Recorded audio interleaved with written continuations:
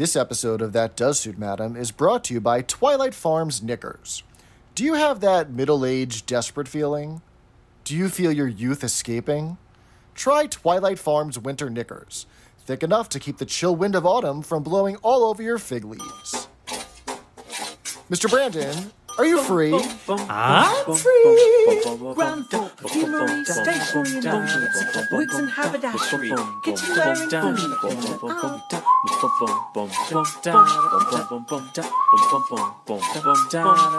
First floor, telephones, gyms, ready-made suits, shirts, socks, ties, hats, underwear and shoes. Hey, I'm Jeff. And I'm Brandon, and this is That Does Suit Madam, a podcast about Are You Being Served? Woohoo! Hello, Unanimous. Hello, Mr. Brandon. Ding! That's Gladys because she's in the she's getting some dents hammered out in the shop, so there's no Gladys this episode. Hello, Mr. Jeff. Hello, Unanimous. How are you? I'm doing okay this evening. I had a dentist appointment today, and I have no cavities. Hurrah, hurrah. So thank you to our dental plan at That Does Suit Madam Industries. Dentists are murderers. I don't like the dentist. You can't change my mind. So I actually like my dentist, but the hygienists, I feel like the new generation of hygienists are trained to put all 10 of their fingers in your mouth at the same time.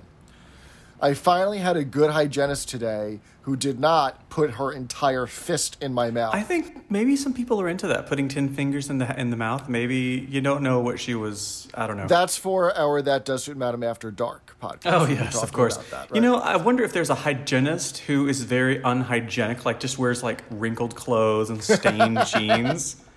There's a joke in there somewhere. Someone in Los Angeles will like take that and make it into something. Right. So, but we've been having some good feedback on the interwebs. Oh my goodness, we've been having all of the feedback. Speaking of feedback, we are recording today's episode from our renovated silo, sponsored by Menards and Tractor Supply Company. Yes, indeed. We were watching the episode The Club, where they have the episode where Grace Brothers gives them the horrible basement, and we were looking around the studio and we were thinking, you know, we could do an addition. We could do a rompus room. We could save some wallpaper for the bit above the door, and then we could bring in tea and then throw it in the air like Mr. Humphries. Or we could turn it into another recording studio. So we went to Tractor Supply. We got a grain silo. You know, it's got to fit in aesthetically. Northern Mississippi has very stringent historical property guidelines. We didn't know landmarks, that. Right. It's got to stay... It's got to stay in keeping with the rest of the townscape. I mean, when you become historically relevant for podcasts, we have one of those blue placards on the side of our silo. This is where That Does Suit Madam started. So we have our hands tied. So that's why it's a little echoey today. But, oh well, we're installing sheet metal, and we're having to convert the chicken feeders, pulling those out. Putting in recording. Anyway, it's a whole thing. So Very exciting. And we've been hearing lots of cool stuff from the Unanimous, have we not, Mr. Jeffrey? We have indeed, Mr. Brandon. Yes, we have indeed. Yes. So we've got some new fans on Facebook. Laura, Randy, Jeffrey, Jean, and Paula, welcome. Thank you for joining us. Hello. And Aaron he sent us a link to a clip from the Isolation Creationists. Yeah, thanks, Aaron. That was really funny. They do a bunch of spoofs of opening and closing credits of TV shows. Like, they dress up as the characters and do, like, you know, a silent skit with, like, the music running. Like the closing theme, yeah. It's just one person, isn't it? Or is it two? I don't remember. There's two of them, yeah. Okay. And they spoof the closing credits of All You're Being Served. So we'll put that up on our Facebook page and all our socials, so you could check that out. I will say it's cool because the two guys who do it, you know how when you see, like, Arthur Bruff as Mr. Granger, he was always, like, kind of sneering at the camera. Right. And they would say Arthur Bruff at the bottom. So the guy, like, has the sneer, and Mr. Humphries has, like, the twittering eyelashes and eyelids, and it's really good. It's really cool. And so it's cool. It's nice that people kind of think of us as, like, the Are You Being Served dudes. So they send us stuff. So thank you. That was really cool. Yeah. So we also heard from 70s Fan on Twitter who let us know that the pilot played on Comedy Playhouse when it was preempted from the 1972 Munich Olympics. So that was actually broadcast in color. But the master copy was lost because they didn't keep master copies because reruns weren't a thing. Back then. So they did have to colorize a black and white recording of That's right. I think we incorrectly, that's the good thing about Twitter, is they will let you know when you make a mistake, which is good, so thank you for that. But I think I had incorrectly said it was originally broadcast in black and white, and then they were able to color it, or I don't know, I got it wrong. So thanks for the correction. Something there, yeah. We also heard from our fabulous friend. It's a stretch to think, is he fabulous? No, of course he's fabulous. He works in the building where Are You Being Served was filmed. Yes, Mr. Ben sent us like a treatise. Like he printed it and nailed it to the door of the silo. A la somebody in Germany. Martin Luther. Yes, Martin Luther. So he had some like little tidbits. He just like dropped little nuggets into the ether. And the first nugget...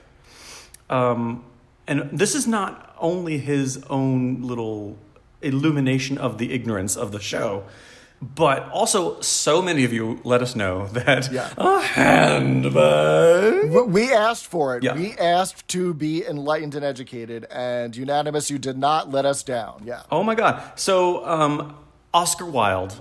Yes. Thank you, Oscar Wilde.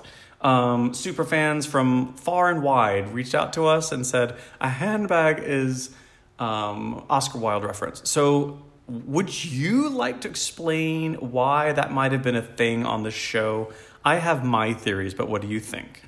So for those of you who don't know, who share in Mr. Brandon's and my ignorance about this, the Oscar Wilde play, The Importance of Being Earnest, one of the most famous film adaptations of it, has the character Lady Bracknell saying a handbag in that kind of surprised voice.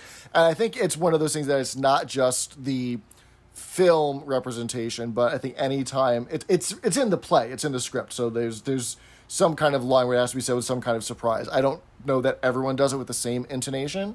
But that version was fabulous. Right. And obviously it's a reference to the Mr. Humphries character being queer because, spoiler alert, Oscar Wilde was a queer. So and so is the episode Lost in... No, which episode was that? Goodbye, Mrs. Slocum. Goodbye, Mrs. Slocum. It's Mr. Humphries dressed up in drag as Blanche, she said. And the wife of an MP. The wife of my husband's an MP, you know. And then someone suggests to him, do you want a handbag? And then he says, a handbag? So which I think at the time, that was sort of like, this is a gay joke. Other gay people will get it. Maybe not the straight people, but this is also the TV show that uses Polari. Like the NAF chides for the... Parastrides for the Omi with the Nafaraya. Thank you. Yeah, so anyway, it was cool, and thanks for letting us know what's going on. Also, Ben also let us know that Are You Being Served Series 10 premiered the night before the opening episode of EastEnders. So it was actually one day apart, and Wendy Richard was definitely the only well-known actor on it. She was the draw into the show. And Wendy was on BBC One continuously from 1972 through 2006. That's awesome. That's a long run. Yeah, and that's what... I wonder if that's probably one of the longest runs in BBC history. I don't know. But what's really cool on the Facebook, and everyone really liked it, on Twitter and Facebook, I found this really cool interview documentary of Wendy Richard, and it was actually very poignant and very sweet, and I recommend everyone to go to look at it. Sadly, she passed away in 2006. 2007, something like that, of cancer. And she was a really brave, strong, kick-ass lady. So instead of, sitting around and feeling sorry for herself, she said, no, we're going to make a documentary. So she and her husband, who they recently had married, like they weren't married for very long before she passed away, they made a documentary, and it's 30 minutes. I think it's BBC. and it's kind of her still living life while going through chemotherapy, and she's trying to take the stigma and the mystery and the fear out of taking chemotherapy, and she explains it, and you actually see her getting the drug administered, and but I was really proud to know that she really made that such a private, the end of her life. I think they filmed the thing, and it aired like 2 weeks after she passed away. Something like that. Yeah. And what's really cool is I also watched this episode of like the British Soap Awards, and it was like maybe the year prior. And it was a Lifetime Achievement, and Wendy Richard got it. Nice. Which is really sweet. And of course, in England, as Ben also says in his email, if you say Wendy Richard to a British person, they probably think, oh, EastEnders. They don't think, are you being served? Because it was so much earlier. Right. But what's really sweet is when she received this award, and you can go look it up on YouTube, she thanks, Pauline Foucher, or whatever her name is. Fowler. Fowler. Her on character, EastEnders, like, how nice, everyone can relate to this person, and I've loved all of you that I've worked with, but I also want to thank Jeremy Lloyd and David Croft for casting me as Miss Brahms. Like, they really started so it was nice that she kind of included us in her little speech. But, go and check it out. Cancer's not a fun trip in the park, and she tried to do some, shedding some light that it's not horrible, but it's, something you got to work with. So anyway, that I was had cool. no idea that her and Natalie Cassidy were such good friends in real life. Natalie played Sonia Fowler, her daughter-in-law, on EastEnders, or still does. Natalie's still on the show. There's actually, she's on it right now, and there's an arc about her.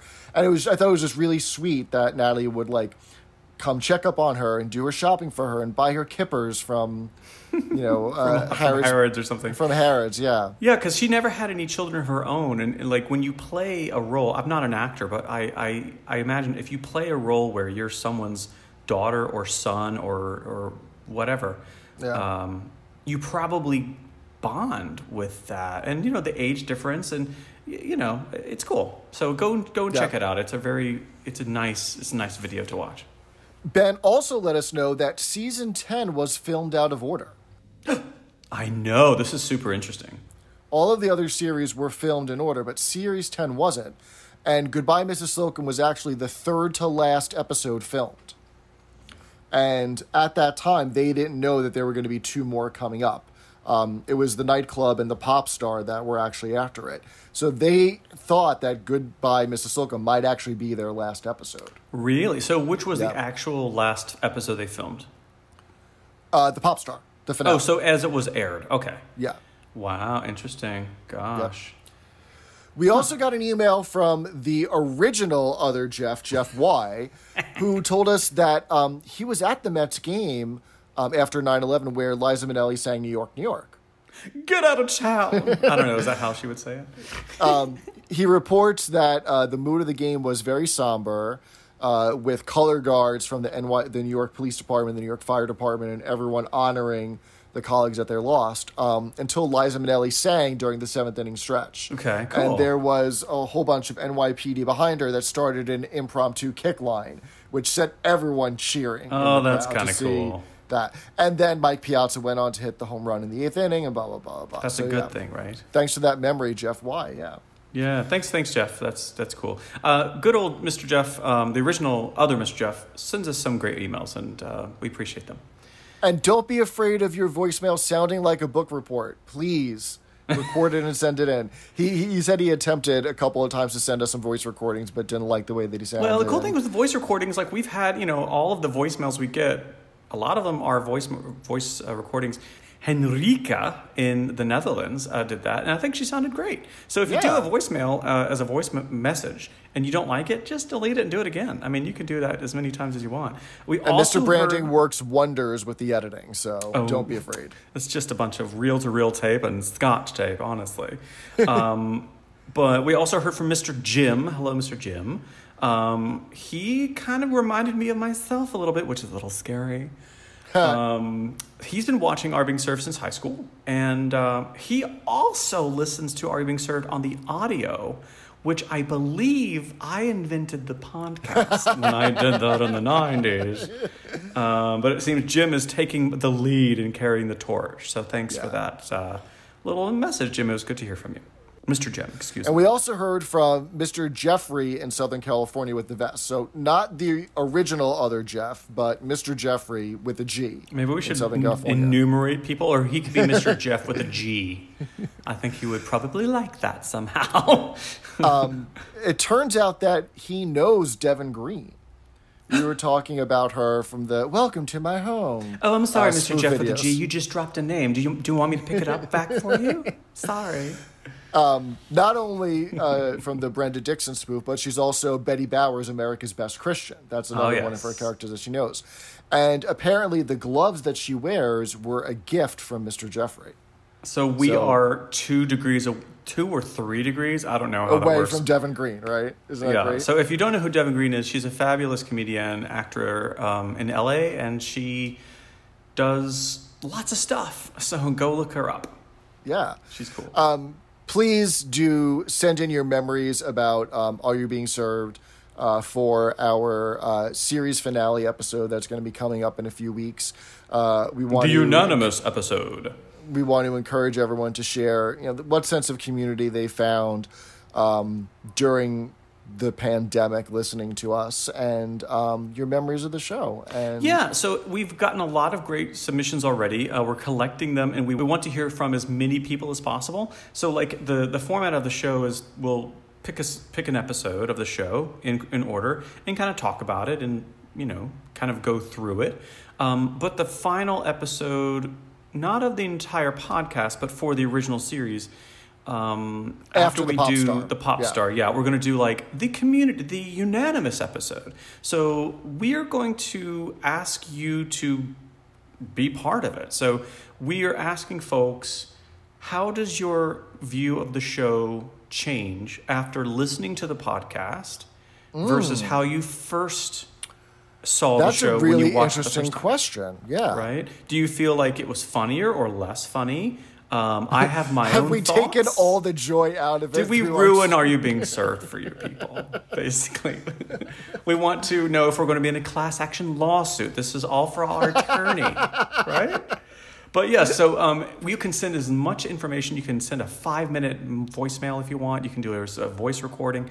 Send anything you want, and this is the time where we will feature you. And we're not going to pick an episode to review or to kind of go over. It's just about the community, because the podcast is really cool. We love doing the podcast, and the community, the listeners, the unanimous is what makes it so cool, and we love hearing from you. So think about what you'd love to submit to us about your thoughts about the episode, maybe who you identify with, or maybe through taking the time on the podcast to look at the episodes, who do you identify with now that might be different than when you first watched the series? So anything you want, we'll see what we can do with it. So it's going to be fun. Yeah, that's going to be real fun. We're looking forward to that. Yeah. We also got a mention from our friends over at the God'll Get You for That Walter podcast, where they do a recap of Maude. Hello, ladies. So the joke was Maude is coming home after a day of playing golf, and she hates it, and she's like, I hate the golf clubs, and she throws the golf clubs in the closet, and I hate the tees, and I hate the gloves, and then she picks up a pair of golf balls and just looks at them, and she can't say balls because the censors in 1973 CBS would have yeah. And so they wondered out loud, well, how come Mrs. Slocum's character can say pussy all she wants on the BBC? Yeah. Well, because she's actually referring to her cat. Yeah. And they were wondering why we use that word, or some people use that word as slang for a set of, genitalia. And so here are 2 possible etymologies. It could either come from This is so up your alley. Oh my God. Isn't it right? It could either come from the old German word for pocket, which makes sense. Okay. Or it, did you study Latin in school ever? No. Okay. I don't know how to say no in Latin, but no. Right. So one of the first words that every Latin student learns is the word puella, which means girl. Okay. I think like the Latin primer, like one of the first sentences is Agricola est puella, the farmer is a girl.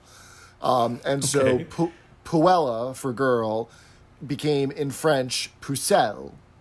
And then you can easily understand how that transferred to Mrs. Silken's favorite word. Yeah. I think that's great. Yeah, there we go. It's good where the Latin comes in handy, right? Yeah. So, of course, as always, unanimous, please wear a mask. Go get yourself fucking vaccinated. Wash your hands, as always, Mr. Jeffrey. Black Lives Matter. And you've all done very well. Enough about our fans. Should we actually talk about the TV show? I love talking about the fans, and it's fabulous. But no, take us back. What the hell are we doing listening to this podcast for, Mr. Jeff? Tonight we are talking about Series 10, Episode 2, Grounds for Divorce, which originally premiered on February 25th, 1985. And that week in the news, at the top of the Billboard 100 chart was the same as last week, Careless Whisper by Wham. And at the top of the UK singles chart was also the same as last week, I Know Him So Well by Elaine Paige and Barbara Dickson from the musical Chess. Okay, so people knew what they liked, and they liked it a lot for a long time. Right. Also, Cherry Coke was introduced in the United States. Was that a big deal? Do you remember this? I do remember Cherry. Are you making fun of me for being old again? Come on.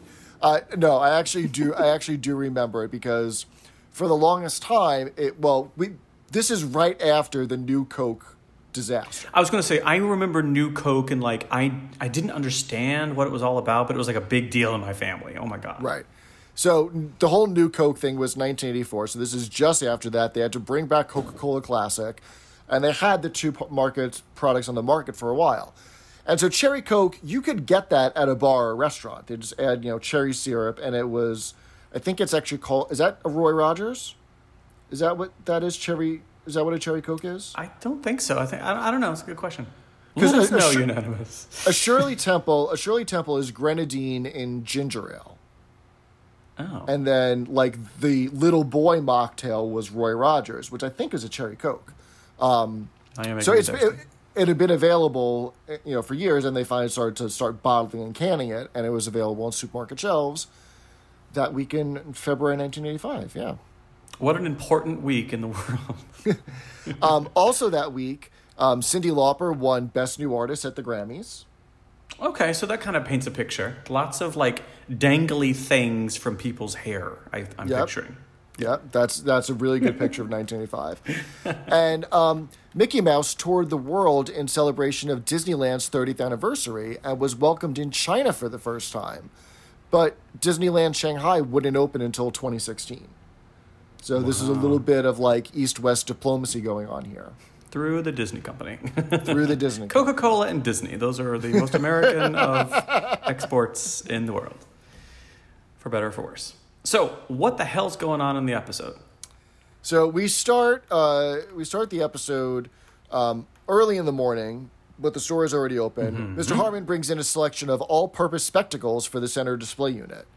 This is going to become a joke later on, so hang on to it because it doesn't go anywhere for a good 15 minutes. Yeah, I have to say the beginning of this episode felt a little bit clunky. Is that the word? It's just almost they would throw in a joke and it wouldn't really do anything, and they didn't expect it to do nothing, so they kind of looked around at each other what do we do now?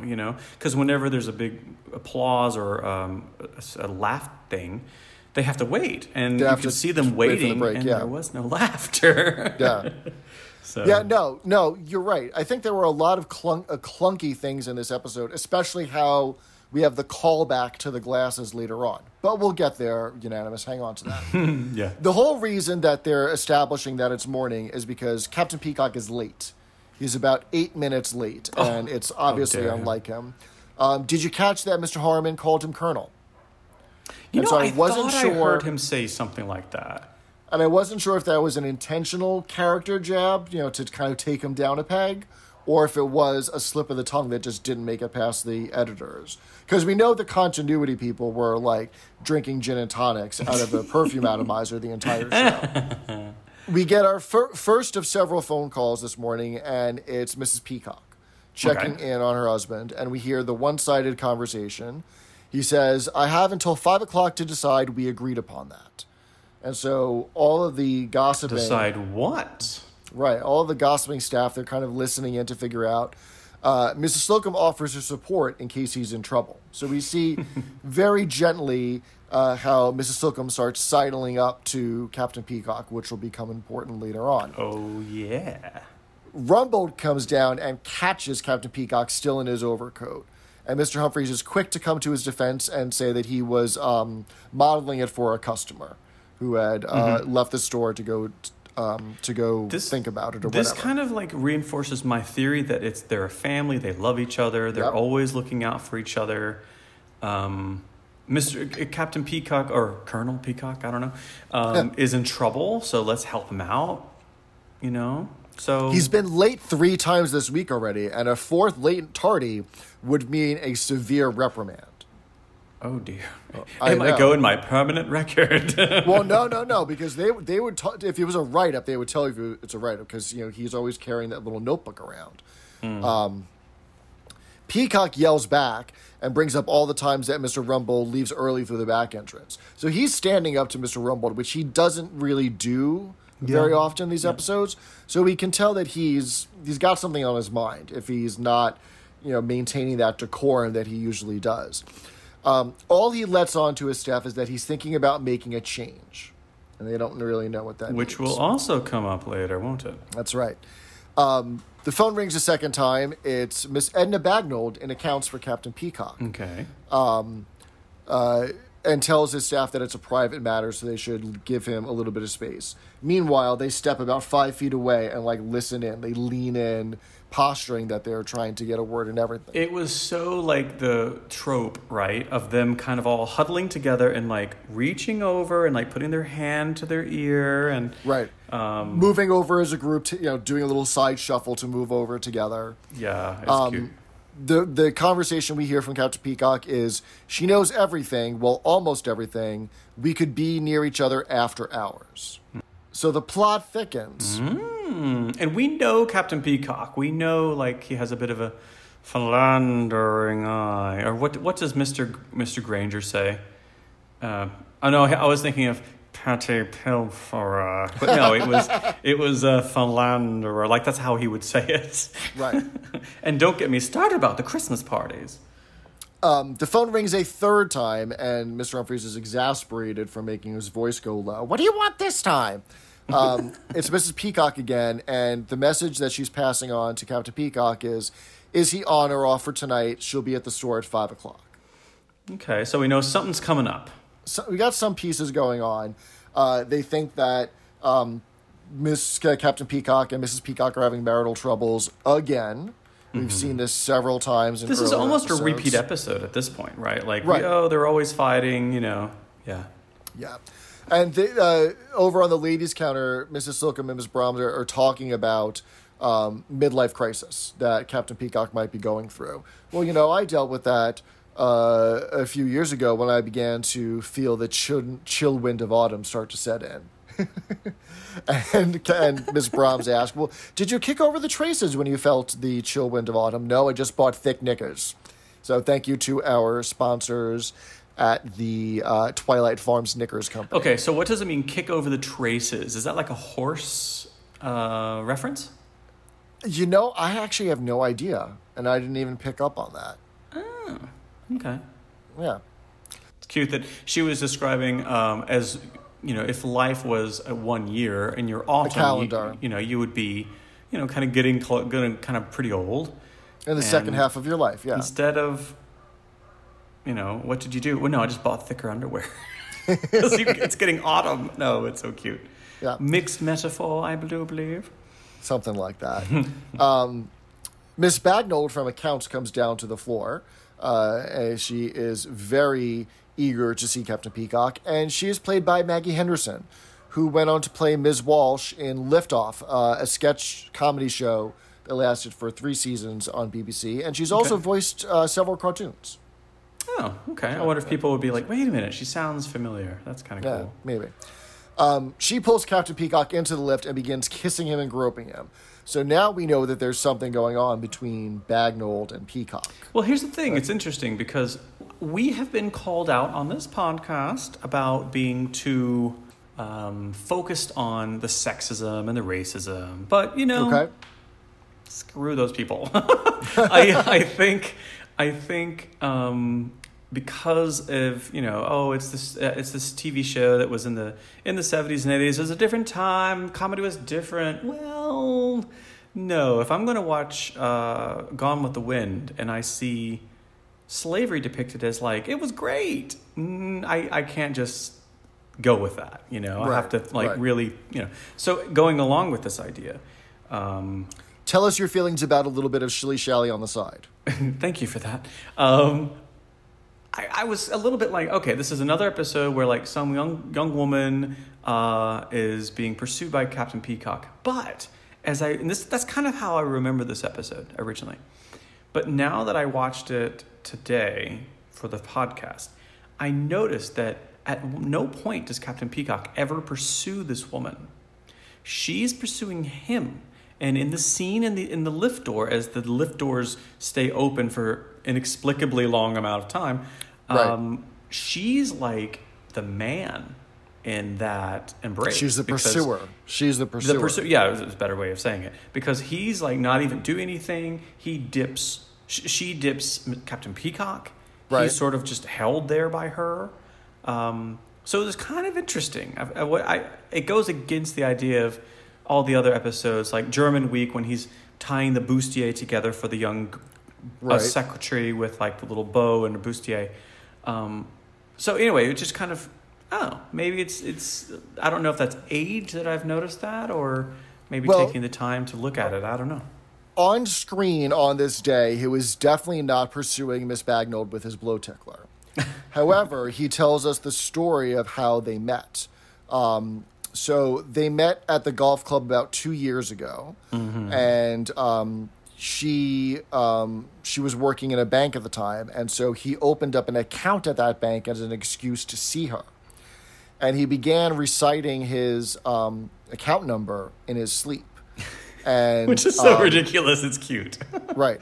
And he had actually asked Mrs. Peacock for a divorce at one time, not because he was so in love with Miss Bagnold, but because he didn't want to be held down necessarily. He wanted the freedom to be able to look and flirt and possibly a little shilly-shally on the side, but nothing serious. Right? And as much as I love this show, I think because I take it so seriously, I feel okay to critique it in a way, because I didn't believe that Captain Peacock wanted to get a divorce.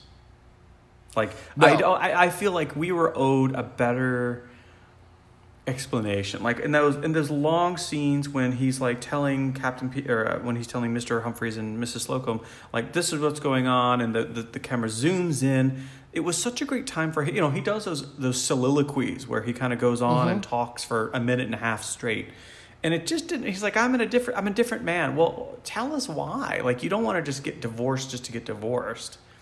So that was something that I didn't like. I think that it was not because he fell out of love with Mrs. Peacock, but that just he didn't want to put her in an awkward position of being cuckolded. Can women be cuckolded, or is that only for men? Good question. But I do feel but that... you know what I mean, right? Yeah. You know what I'm getting at. It almost feels like...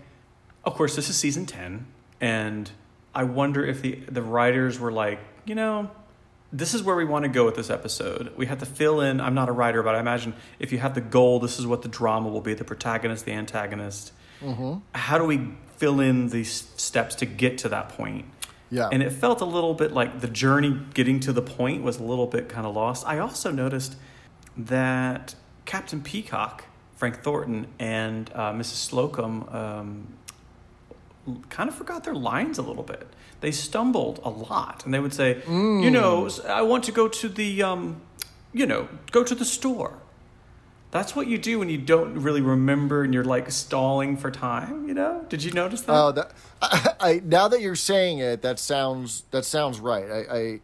I do remember them doing things like that. I think that also at this time, just in society in general, this is 1985, and for society, monogamy is the only option, right? The idea of an open relationship where both parties are ethically consenting to people having their shilly shally on the side. Say that 3 times fast. Shilly shally slizzle. Was not well known. I mean, obviously, in the 70s, you had the swingers movement, and it was like one of those kind of underground things. I think this is what is, being reinforced here, is that there's a difference between having an affair and the kind of love that we see that Miss Bagnold has in her infatuation with Captain Peacock, which is forcing him to kind of choose, right? And then he says again, he needs a change. He's not the same gay, carefree fellow that he once was, which is a great entree for Mr. Humphrey to say, well, you're certainly not as carefree. I love how Miss Brahms says, if you were younger, you could go to the Foreign Legion. And he says, the thought has come to me, going with a bunch of sweaty men in the desert. And then Mr. Humphrey says, the thought has come to my mind as well, or something like that. We got a lot of great quips from Mr. Humphreys in this episode, right? Yeah. Miss Bagnold comes down to the canteen and she declares her love for Captain Peacock in front of everyone because they only saw her in the lift. They haven't heard her speak. And says she will wait for Captain Peacock forever if his wife won't leave him. She kisses him again and starts unbuttoning his waistcoat, his vest underneath his suit coat. Oh my God, that scene was fabulous. And they're scandalized. Meanwhile, Mr. Spooner still has the stupid hamburger buns on his ears. Because when Captain Peacock began to reveal his secret, he only wanted his trusted members of staff to know. So Mr. Spooner put hamburger buns on his ears to protect his hearing, and he's still holding them up. Like, good job to Mike Berry for maintaining that ridiculous pose for this entire scene. Yeah, I mean, they had to do something with him. I mean, he has to have some lines. Right. I think we would be chided if we did not reference a couple of jokes. Okay. Mrs. Slocum said, some men like it at work as well, not just at home. And then Miss Brahms says, what about that Mr. Bentor? You denied everything when they fired Mr. Bentor. And then, because apparently there was a rumor that Mrs. Slocum was Mr. Bentor were having a little work thing. Tate-a-tate. Tate-a-tate, yeah. And then to respond to Miss Brahms, Mr. Humphrey says, we all denied everything when Mr. Bentor was fired, which is great. And then also Mrs. Slocum is talking to Captain Peacock. She said, maybe I can speak to him woman to man intimately as we're old colleagues, and I can figure out what's going on at home. So I'll have a discussion with him at work at the canteen. And she said, marriages are ups and downs. I know with Mr. Slocum, it was not very many ups towards the end, which of course means his erection, probably. I don't know. Right. Hardly any ups at all.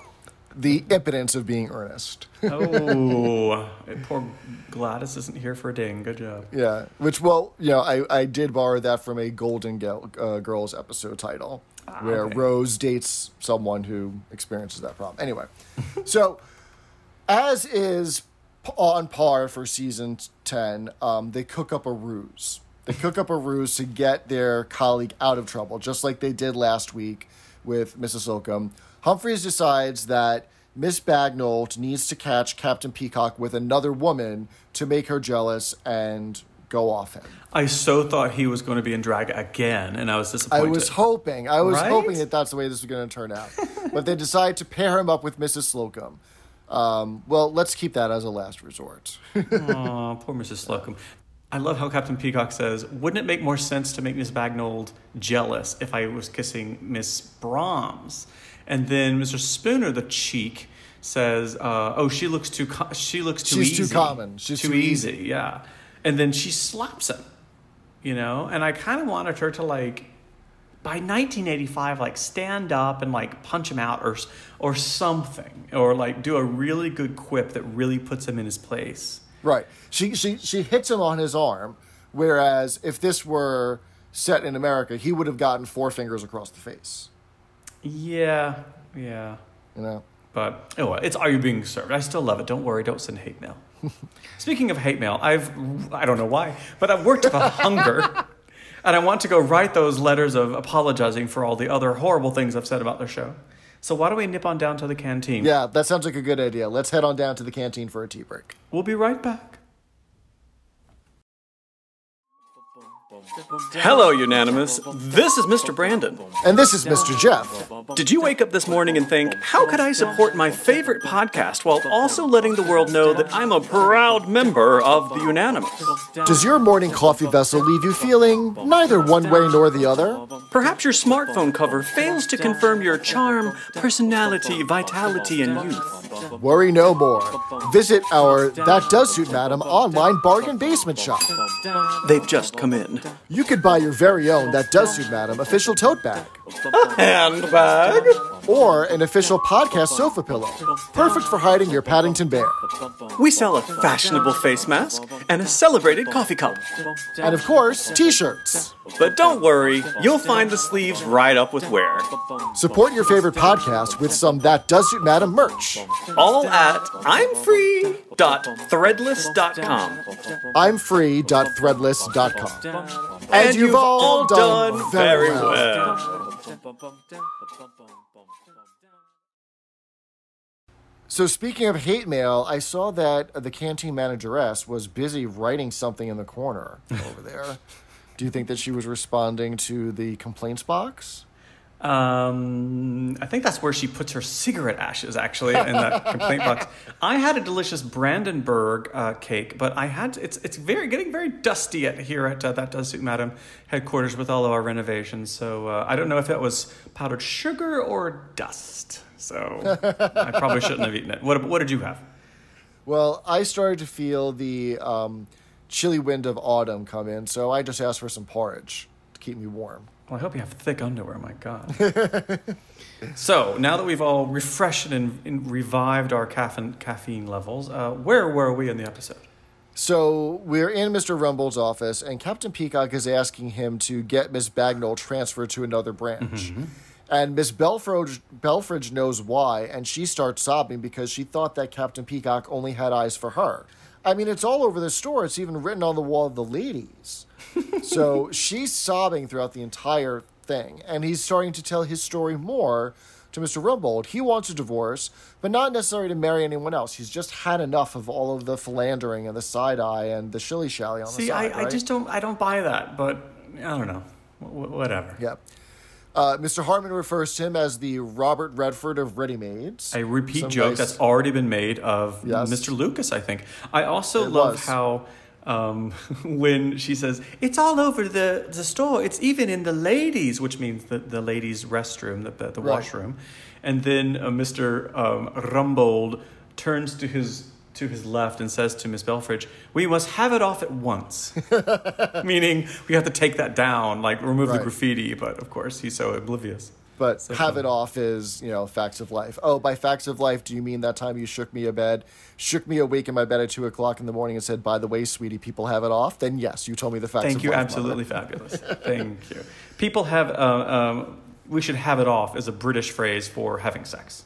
Right, there you go. Yeah. So we get back to the floor, and then here's the ruse. So Mr. Humphreys asked Miss Bagnall to come down with some change for the till. And so he knows that she's going to ask for Captain Peacock. Because she's obsessed, And he's going to say, he's in there, but don't go in, gesturing to the gentleman's fitting room. Mm-hmm. And that's going to be the code word for Slocum and Peacock to start going at it. So start making out as a making out.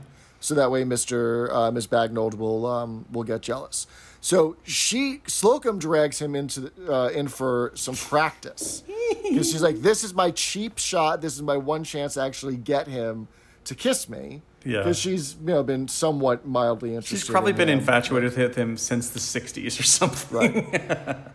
She begins smelling his aftershave. Well, I could see what they see in you, right? From this angle, I can see what they see. And I suppose from this angle, you can see what they see in me as well. It's so cute. She almost does like the little Alice age 10 kind of Alice thing. age 4 voice, yeah. Yeah, and she starts to get a little giddy. Fabulous big eyelashes, huge pink hair. She's very drag queen right now.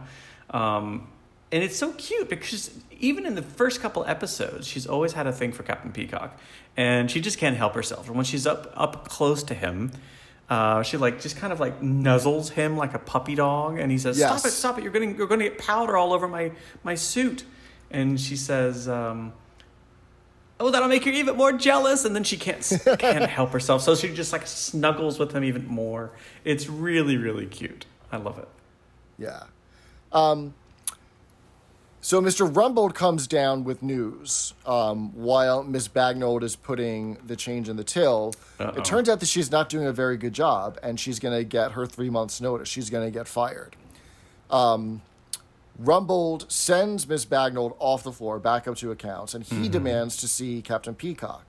Mr. Humphries forgets about the code word and says, "Well, he's in there, but don't go in." And then he catches Mrs. Slocum and Captain Peacock making out, right? And he says, Where's Miss Bagnold?" And then Rumbold says, "What? You want more than one woman at the same time?" Right. We then get a very clunky cut back to the floor for the glasses gag, right? Mr. Humphrey goes up and to the center display unit and says to Mr. Spooner, "Let's try to sell these glasses to that customer over there." And we hear Mr. Spooner say, "Oh, yeah, the glasses," right? Right. It's so just sort of like, "Oh, yeah, we forgot we were going to do this bit." We forgot we were going to do this bit, right? Yeah. So they pick up the sunglasses and they start trying them on and making eyes at the customer and waving them around in their head, trying to get his And they're attention. fabulous. I got to say, in 1977... Of course you do. Of course you do. In 1977, there was like the Elton John crazy glasses look. And the episode with Mr. Humphries where he's wearing like a green... I guess that's the American Way Out Boutique. The Way Out Boutique, right. Whatever episode that is. Where he's wearing the lime green lame suit. And he has these fabulous Elton John glasses. Now it's 1985, and they still have these like far out... Elton John style Elton John glasses. But hey, I'll take them. I think they're so cool. If anyone, so Mr. Jeffrey with a G is having a custom Wilberforce Claiborne Humphreys, W.C. Humphreys, sweater vest knitted. If anyone in the world wants to make a replica of the glasses that Mr. Humphreys buys from the customer, I would happily accept them. I think they're so fabulous, right? Oh my God. Absolutely. So the customer is like playing hide and seek behind a mannequin. Like he keeps like peeking around, and he's really trepidatious about like, is it safe for me to go talk to them? Are they actually trying to get my attention? Because they look like they're trying to come on to him, right? Like You'd wearing think the that. glasses, and they're like Right. big queer sunglasses, basically. Right. Yeah. I guess he didn't want to get written up for Section 56 or whatever that is, right? Or loitering in the gentleman's department. There you go. The customer is played by Philip Kendall, who was the London calling voice from Hello, Hello. Oh, okay. So you never actually saw the guy, but you knew his voice. Right, exactly. Interesting. Humphreys is wearing a pink circular frame, and Spooner's wearing one that has white hearts all over it. And Very butch. they try and sell him the glasses. These are fun, aren't they? He goes, "Well, I prefer something bold that makes a statement like these." Pulls it out. They've got rainbows and clouds on them. And he just Very, happens very to have Elton them in John. his blazer pocket, which is funny. Right. And he ends up selling them to Humphreys for $5. And then he walks up and he's like, "By the way, I would drop this guy. He's bad for your image." He's bad for your image, right? What does that mean? He means that Spooner is not going to pull any rough trade if he tries to pitch any woo behind the bandstand. Part of me thinks like, okay, this guy's clearly gay because he has it's like a gay tell that he has these crazy way out glasses. Right. By the way, I have some very fabulous glasses. If you saw the drag queen show that we were featured on, I wore them very proudly. Thank you. Yes, you did. Yes, you did. Yeah, but I interpreted that as, oh, you guys are a couple, but you can do better than this guy. Yeah, something like that. Right. Or haven't you figured out that he's straight yet, or he's not that good looking? Yeah, something along those lines. I love how ambiguous it is. He's not good for your image. For your image, right? Like, what does that mean? But if you're gay, you probably know. But I don't know. So yeah. the clunky joke doesn't quite end there, because this gets Peacock to start looking at some of the eyeglasses as well, and he picks out a pair of red cat's eyes. Mm-hmm. and then goes over to the ladies' counter and picks up a pink lady's hat with a bow. And so we're trying to understand, well, is he picking out a gift for Miss Bagnold? But why is he wearing the glasses? And then he tries on the hat, and it's backwards. And then he tries on the hat. But he says, but I like the bow in the front. Right? So everyone is confused as to what's going on, right? He picks out a smart skirt, a blouse. He chooses stockings instead of tights, and Humphreys cottons on. He's heard Captain Peacock say several times that he wants a change. And then in the canteen, he says women have it so much easier than men. I wish I were a woman sometimes, or something along those lines, right?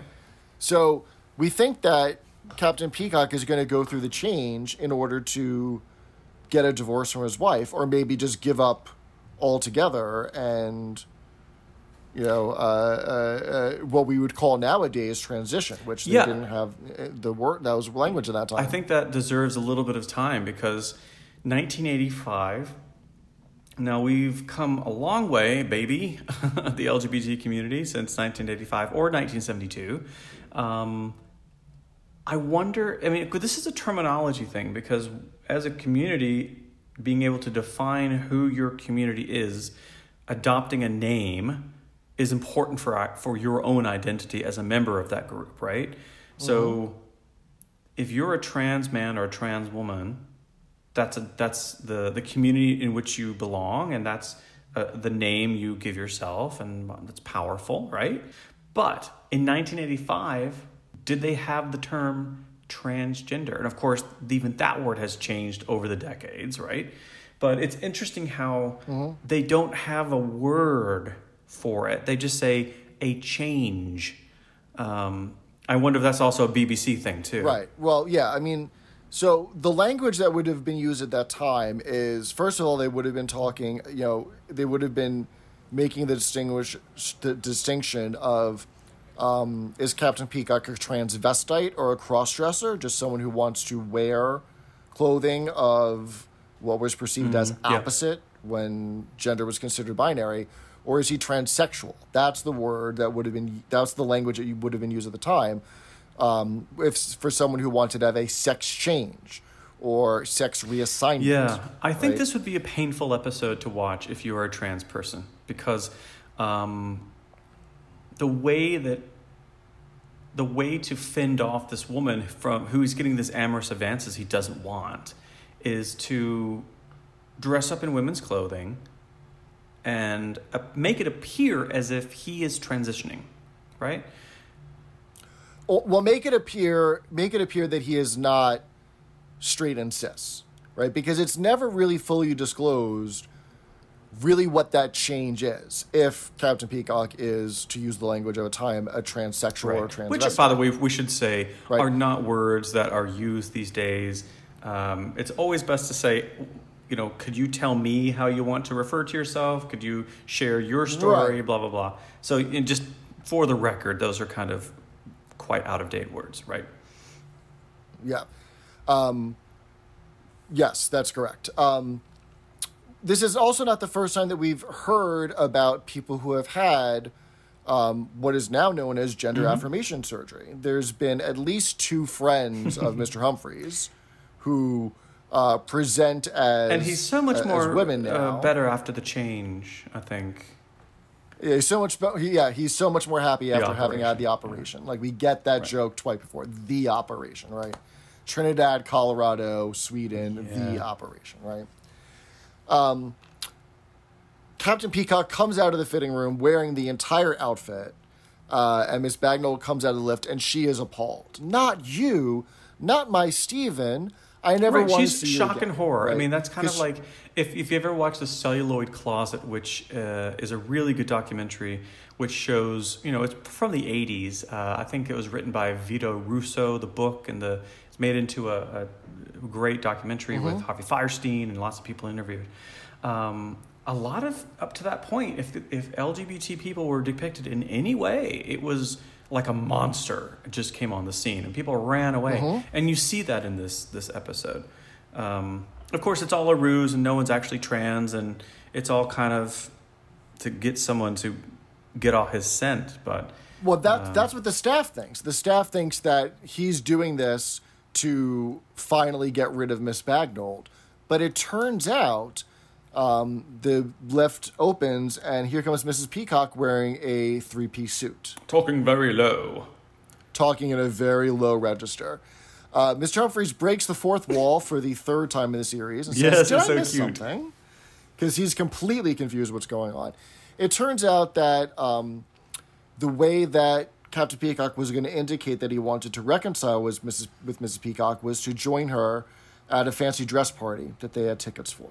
I don't get it. I mean, haven't we seen this before as well? That his signal that he wants to be with her is that he's going to meet her at the club, or he's going to wear an umbrella on his arm, or there's something like that. Like, we've had this before. Yeah, I don't know. Again, I know it's terrible that I love this show and I critique it, and we just saw Captain Peacock not quite dress in drag. But it was interesting to see. And of course, the anti-trans thing notwithstanding. So if this episode didn't exist, that would not exist. But it just feels a little like they could have tightened things up a little bit. But of course, I've never made a TV show. So maybe it's very difficult that I'm making these armchair things. Some of the transitions, pardon the pun, were really kind of clunky. But we do get a visual gag of Captain Peacock pulling 2 extra tickets out of his garter belt, out of his suspenders, to give to Mr. Humphries and Mrs. Slocum, who drove. And of course, he's interested. Like, whatever party they're going to would be something I would be into. I want to be at, right. So Humphries pulls the boa off of the center display unit. Mrs. Slocum grabs a top hat, and the 4 of them were off to the ball. Poor Miss Brahms and Mr. Spooner, I guess, have to go eat a Wimpy's hamburger. Yeah, and I love how Mr. Humphrey says, "I'm glad everything's back to normal. Let's go." And they all 4 go up the stairs. It's so cute. But I just had an idea. That's unusual for you, isn't it, Mr. Brandon? Mm-hmm. So Captain Peacock does this, and then Mr. Humphrey says, "Do you have more tickets? Because this might be something I want to go to." It's 1985. We've been studying this guy in every episode, almost 60-plus episodes now. Mm-hmm. Is it starting to feel a little dated? And the reason I say that, with Mr. Humphries being gay, okay, and the way he approaches it. 1972, I think that's 3 years after Stonewall, 1969. I understand. Okay, mm-hmm. It's quite go see Boys in the Band. If you've never seen that, that's 1969 when that was written. Okay, 1985. That's quite a difference, and it's like Mr. Humphries. But of course, during and after the show in the UK, John Inman was vilified by the gay LGBT community because people hated his portrayal of Mr. Humphries because he was flouncy and, he wasn't, he wasn't out, first of all. He wasn't out, and people said he wasn't really the type of gay that straight people would feel comfortable with. There's a whole thing we could unpack with that. Mm-hmm. Why do you have to make straight people feel uncomfortable about something? But anyway, I'm just wondering, it's 1985, it's the last year of the series. We've been in production for many, many years. A lot of time has passed.